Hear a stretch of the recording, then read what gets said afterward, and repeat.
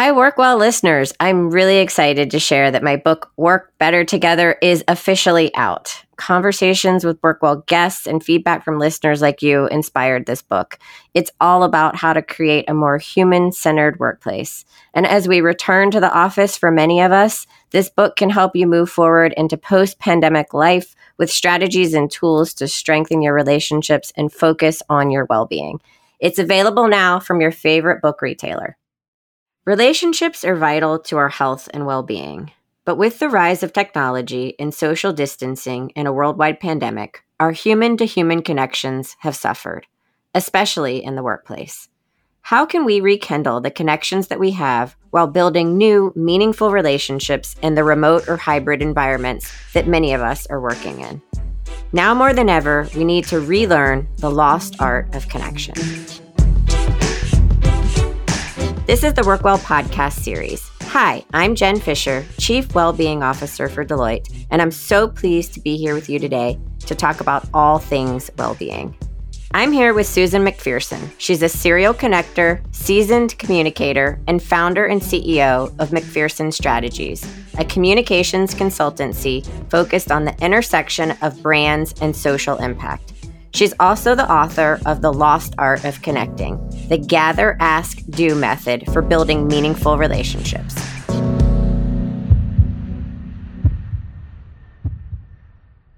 Susan, welcome to the show. Jen, I am so excited to be here. Thank you for having me. Absolutely. I'm really excited for this conversation. So tell us about you, who you are, your personal story, and then how you became passionate about meaningful human connection.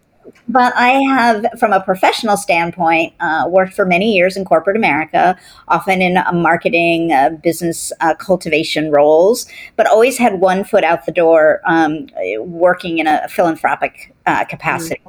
And then in 2005, I went to Afghanistan with a nonprofit that I was on the board of called the Business Council for Peace.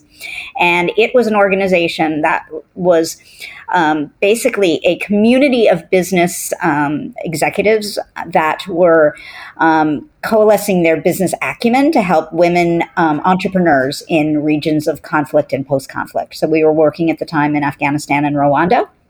And it was during that journey and during that trip that I really saw business being a force for good for the first time, like in real life. So I turned my entire career focus to work in impact and corporate responsibility work.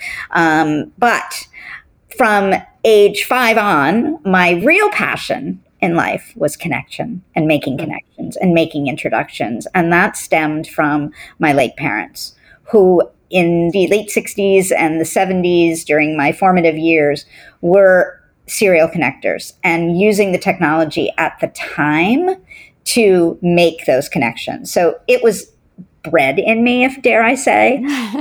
And then, as I got older, I founded my company in 2013. And almost 9 years later, 90% of our business has been inbound. So what that tells me is all those connections that I made in my 20s, in my 30s, a good part of my 40s, actually came back to assist. You call yourself a serial connector, which obviously came from your parents, and I love that. But can you tell us, what does it mean? How can we all become serial connectors? Well, I think first and foremost, you have to witness the joy that happens when you make connections in the universe and then watch the impact. Whether it means somebody gets a job, whether it means a company gets funded, whether it means a nonprofit is founded, whether it means somebody gets a great meal because you suggested your favorite restaurant because they have amazing hummus. I mean, I'm being silly, but the thing is to appreciate why making connections is so vitally important is to witness what happens from those connections. And that can't be taught. That has to be witnessed. But I have to believe, Jen, every single good thing that has ever happened in my life happened because of a connection someone made for me. When you think about it that way, I mean, my mind is racing now to kind of think about all the things that have happened to me in my life. And it's interesting because I've been at Deloitte for 20 years, and a lot of times people are like, what's kept you here for so long? And my answer every single time is the relationships, the connections that I've made, and what they've meant to me and to my career. And so it just, that's where I'm going when you say this, because that's so powerful, but people don't think about it that way. No. Well, and they often they think of connecting and networking as one and the same. I fervently believe there's a difference. And for people who may be shy or introverted, connecting should be much more comfortable, feasible, doable. And the reason being is it's much more one-on-one, one-on-two, going deep, when networking is very much kind of going around and shaking hands with everybody in the room and taking business cards, or, doing that in an online meeting room as well, right? As opposed to doing a deep dive, getting to know somebody over the stretch of years, over the stretch of months. So it isn't something that just happens overnight. So your book is called The Lost Art of Connecting. So tell me more about this lost art. Why have we lost our ability to connect human to human, and what do we do about it? Yeah. Well, a lot of people, when they see the title of the book, assume that I wrote it in response to the pandemic. Yeah. But actually, it was the inspiration and idea for the book started about 4 or 5 years ago, when I had witnessed, and I think many of us could agree, that we had lost our intentionality when we made connections. We would dash off a direct message on a social platform, or we would, just hit send without thinking about what we're saying. Or we started to measure our success in connecting by the number of followers or the number of clicks on a particular article we posted. When in actuality, in 20 years from now, those platforms that we have been living on there's going to be new platforms. So all the numbers in the world don't really, really matter. And that isn't what necessarily impacts us the same way a meaningful connection does. So fast forward, when I got the green light to go forward writing the book, it was February of 2020. And of course, March, everything fell apart. And what I learned during all the interviews I did for the book was, during those first 8 months, we really started to put more value on our relationships and our connections. And I do think that has continued to this present day. But my goal in the book was really to kind of get back to that compassion and intentionality and thoughtfulness, as opposed to just whipping off a text or a missive on whatever social platform we tend to gravitate towards. My colleague and co-author, we were actually writing our book, Work Better Together, which has some incredible alignment with your book about, the importance of relationships at work and the impact on our well-being. And the same thing happened to us. I mean, we in earnest kind of started writing it in January of 2020. And it was fascinating because there's the whole front section of our book actually deals with the impact that technology has had on our ability to build meaningful relationships in the workplace. And so I think we were kind of running parallel there. But can you talk about, like, from your perspective and what you wrote about in your book, and also kind of where we're going now, right? I mean, I don't know that in the workplace, for many of us, we're ever going back to being, fully in person the way that we might have been during the pandemic. But so many organizations, Deloitte included, are grappling with, okay, well, how do we not lose human connection in this world that is increasingly digital? Right. No, I agree with you. I don't think we are going to go back to any sense of like the old normal. There will be a new normal, and I do fervently believe that it's going to be a mashup of some sort. But human connection is still the best way to have meaningful conversations. Institutions, organizations, companies, organizations are all going to have to go above and beyond to help their employees and their members and their participants feel more connected. If we say to our employees, bring your full self to work, that we bring our full selves to work. We can't expect others to be open and vulnerable if we as the leaders are not going to be doing that, right?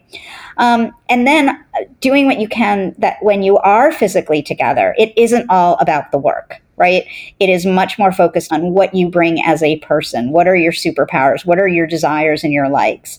Because we know that our times together are going to be somewhat limited. So let's fill them with as much joy as we can. That's what I see the new kind of workplace. I'm not saying it's going to be filled with all fun and no work, but I do think when people are going to be together, they're going to want to be more celebratory, and then they can go back to their you do better work. yeah. And in some ways, it might become something to look forward to. I was reading, it was an entrepreneur who was based in Scotland. And 4 years ago, when he founded his company, he couldn't recruit good programmers because nobody wanted to move to the north of Scotland in the middle of winter. So he set his company up as virtual. People could work from all over the world, and they succeeded. And instead of when they got together that it was, 3 days of working, they would go to like a place like Tulum or somewhere like that, or, Maui, so that it would be celebratory as opposed to work. And I thought that was just a very interesting way. And he said, instead of trying to get us back, why not reinvent the future?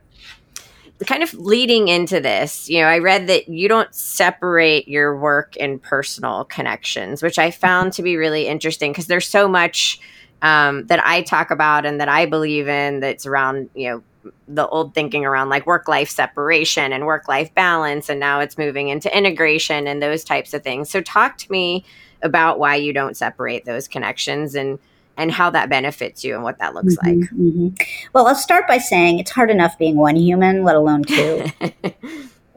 Back in the mid-90s, when the internet kind of came into our lives, I used to lug home a ginormous laptop that was the size of my refrigerator. And at night, I would go ahead and dial up I'd plug my computer into the phone jack and I would send all my email. And then while it was sending, I would go and do my dishes. And then I would come back to my computer, hands covered in suds, and start reading all the emails that had been downloaded. That was the day I fervently believed that I was no longer work Susan and home Susan, because there I was with, soap suds all over my hands, dripping over my computer. And what I found over the years, I like to do business with people I enjoy. I like to do business with friends. I like to help friends get jobs and then work with them. So is that work Susan or home Susan? And what became apparent in the last 10 years were these concentric networks or communities all overlapped. And I was the same person running McPherson Strategies as I was hosting a fundraiser for a particular nonprofit that I was passionate about. Our lives are so complicated. It's almost more challenging to try to distinctly differentiate. What I am, though, what I want to be clear, or I want to clarify is I'm not saying I work 24/7. I'm just saying I'm the same person whether I'm working or I'm not. Thank you for clarifying that for the Chief Wellbeing Officer. So let me ask you, what do you say to the people that push back or believe that you shouldn't, have friends at work or work with your friends or do business with your friends? And we tackle this a little bit in our book as well. So I'd love to hear your perspective on it. Well, I would first cite Rob Cross's research. He's a he's a professor at Babson College that has proved that when you have friends at work, you are much more likely to stay at the company. You are going to be much more productive, and you're going to be happier at your job. So, I would first cite the data, yeah. And then I would say, if you don't want to have friends at work, that's your prerogative. Okay, none of this is forced, but you will, if you allow yourself, you will see the benefits. But I also then say to the powers that be that run these institutions, you have to create the space so that people feel comfortable. It isn't just about, here, you're hired, go make friends with everyone. Right. And you don't have to be friends with everyone. No. That's not, we're not friends with everyone in life either, right? So, right. So you also talk about purpose as a key theme throughout your book. So how does bring this together, understanding purpose, how does understanding your personal purpose help you build meaningful connections in your life? I mean, we know values align us with others. And, when you're able to look at your North Star, your hopes and dreams, and you're able to share those with others, chances are others will then share those back with you. They don't have to be identical to become friends, but being able to not only see someone and see someone for who they are, but listen and then make the mental note that therefore you can be helpful to them is what I think of when I think of purpose. And to me, that is the way to start the process of a reciprocal relationship that can stand the test of time.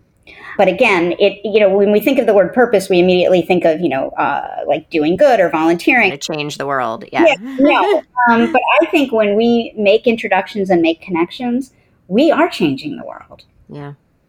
Yeah, I love that. And I think that really helps demystify purpose for people, because I do think oftentimes when people think of purpose, they think that it has to be something big or otherwise it's, not worthwhile. And it's kind of almost opposite of that in a lot of ways. So, all right, so let's dig in. I want to get into your methodology for connection that you share in your book. Absolutely.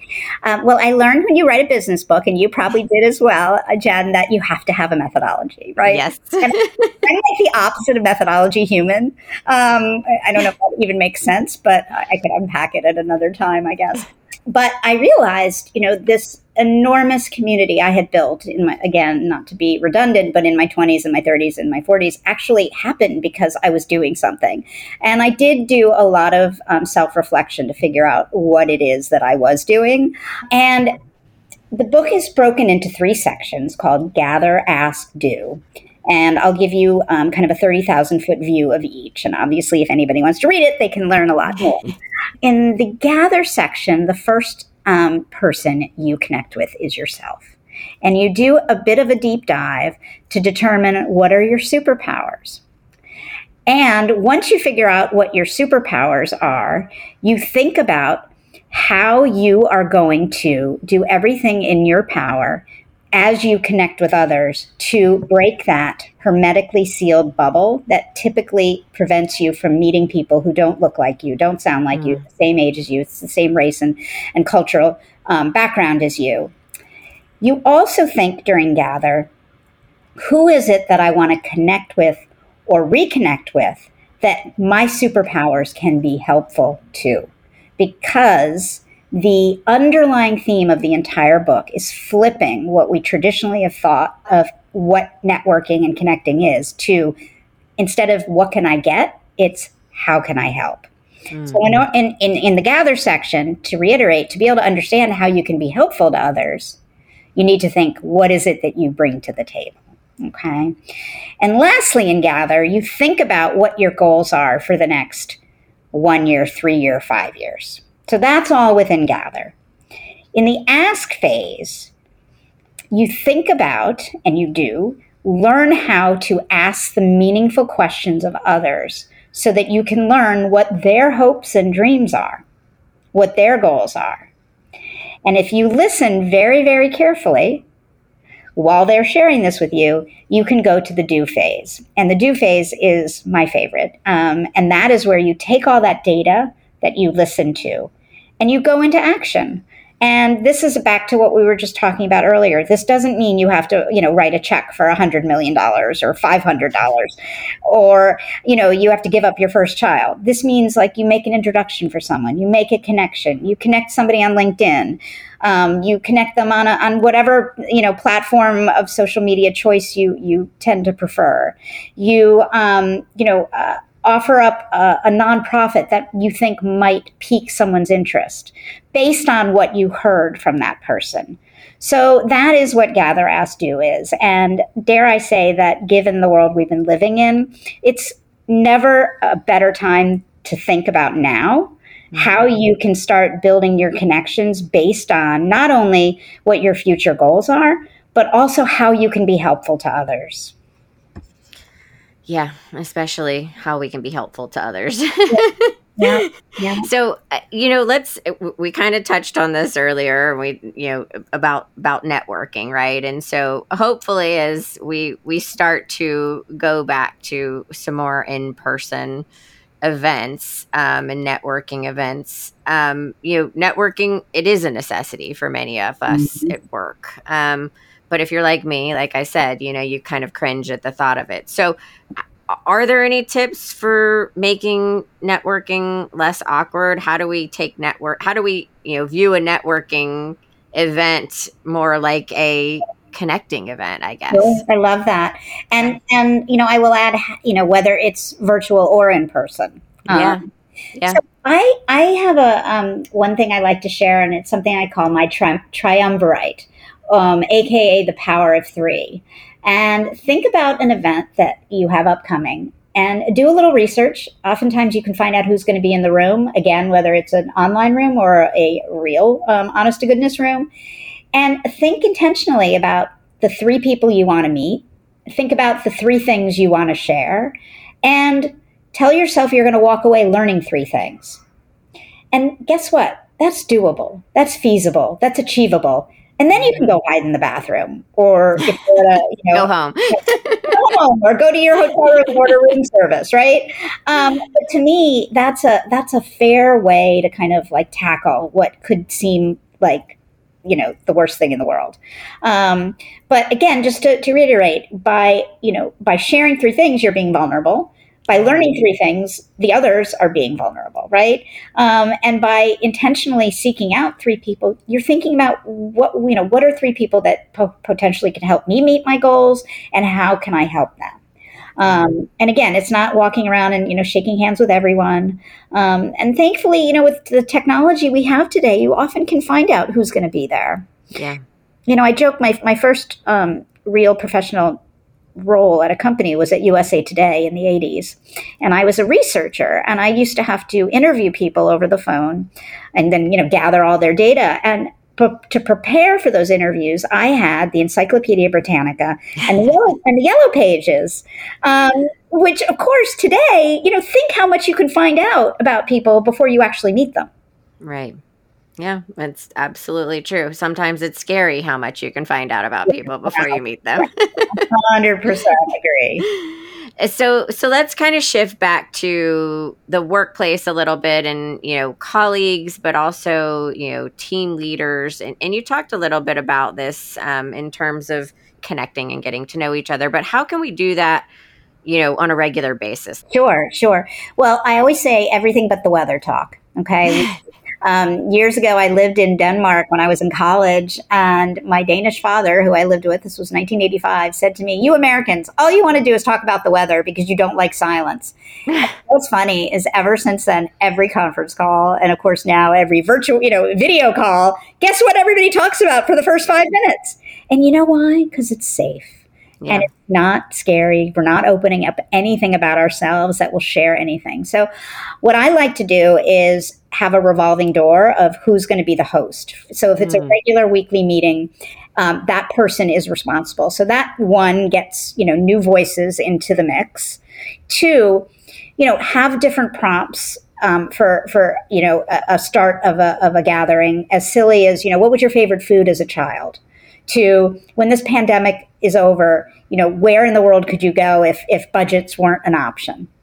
And these types of questions get people talking about things that they don't typically talk about in the office or the virtual office. And it does open up people, these aren't dangerous questions. In other words, you're not putting people in an awkward situation when you ask them these types of things.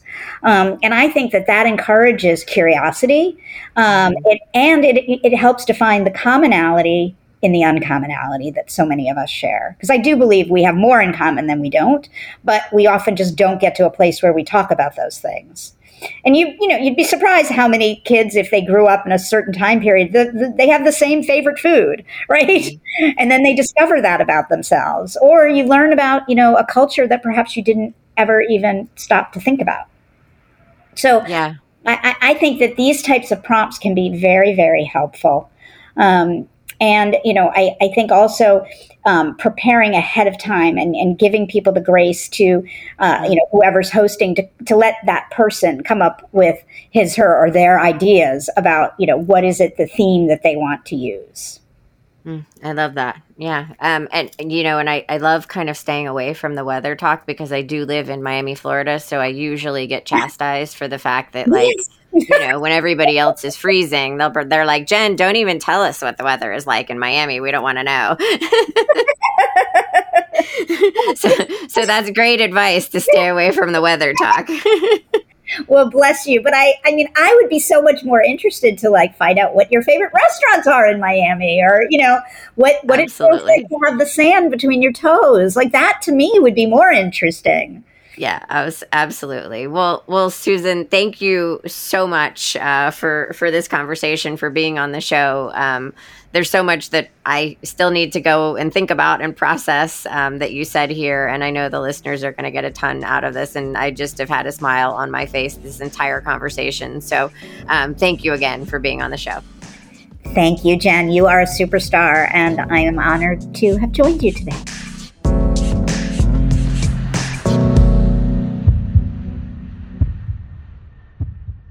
I'm so grateful Susan could be with us today to talk about the lost art of connection. Thank you to our producers, Rivet 360, and our listeners. You can find the Work Well podcast series on Deloitte.com, or you can visit various podcatchers using the keyword Work Well, all one word, to hear more. And if you like the show, don't forget to subscribe so you get all of our future episodes. If you have a topic you'd like to hear on the Work Well podcast series, or maybe a story you would like to share, please reach out to me on LinkedIn. My profile is under the name Jen Fisher, or on Twitter at JenFish23. We're always open to your recommendations and feedback. And of course, if you like what you hear, please share, post, and like this podcast. Thank you, and be well.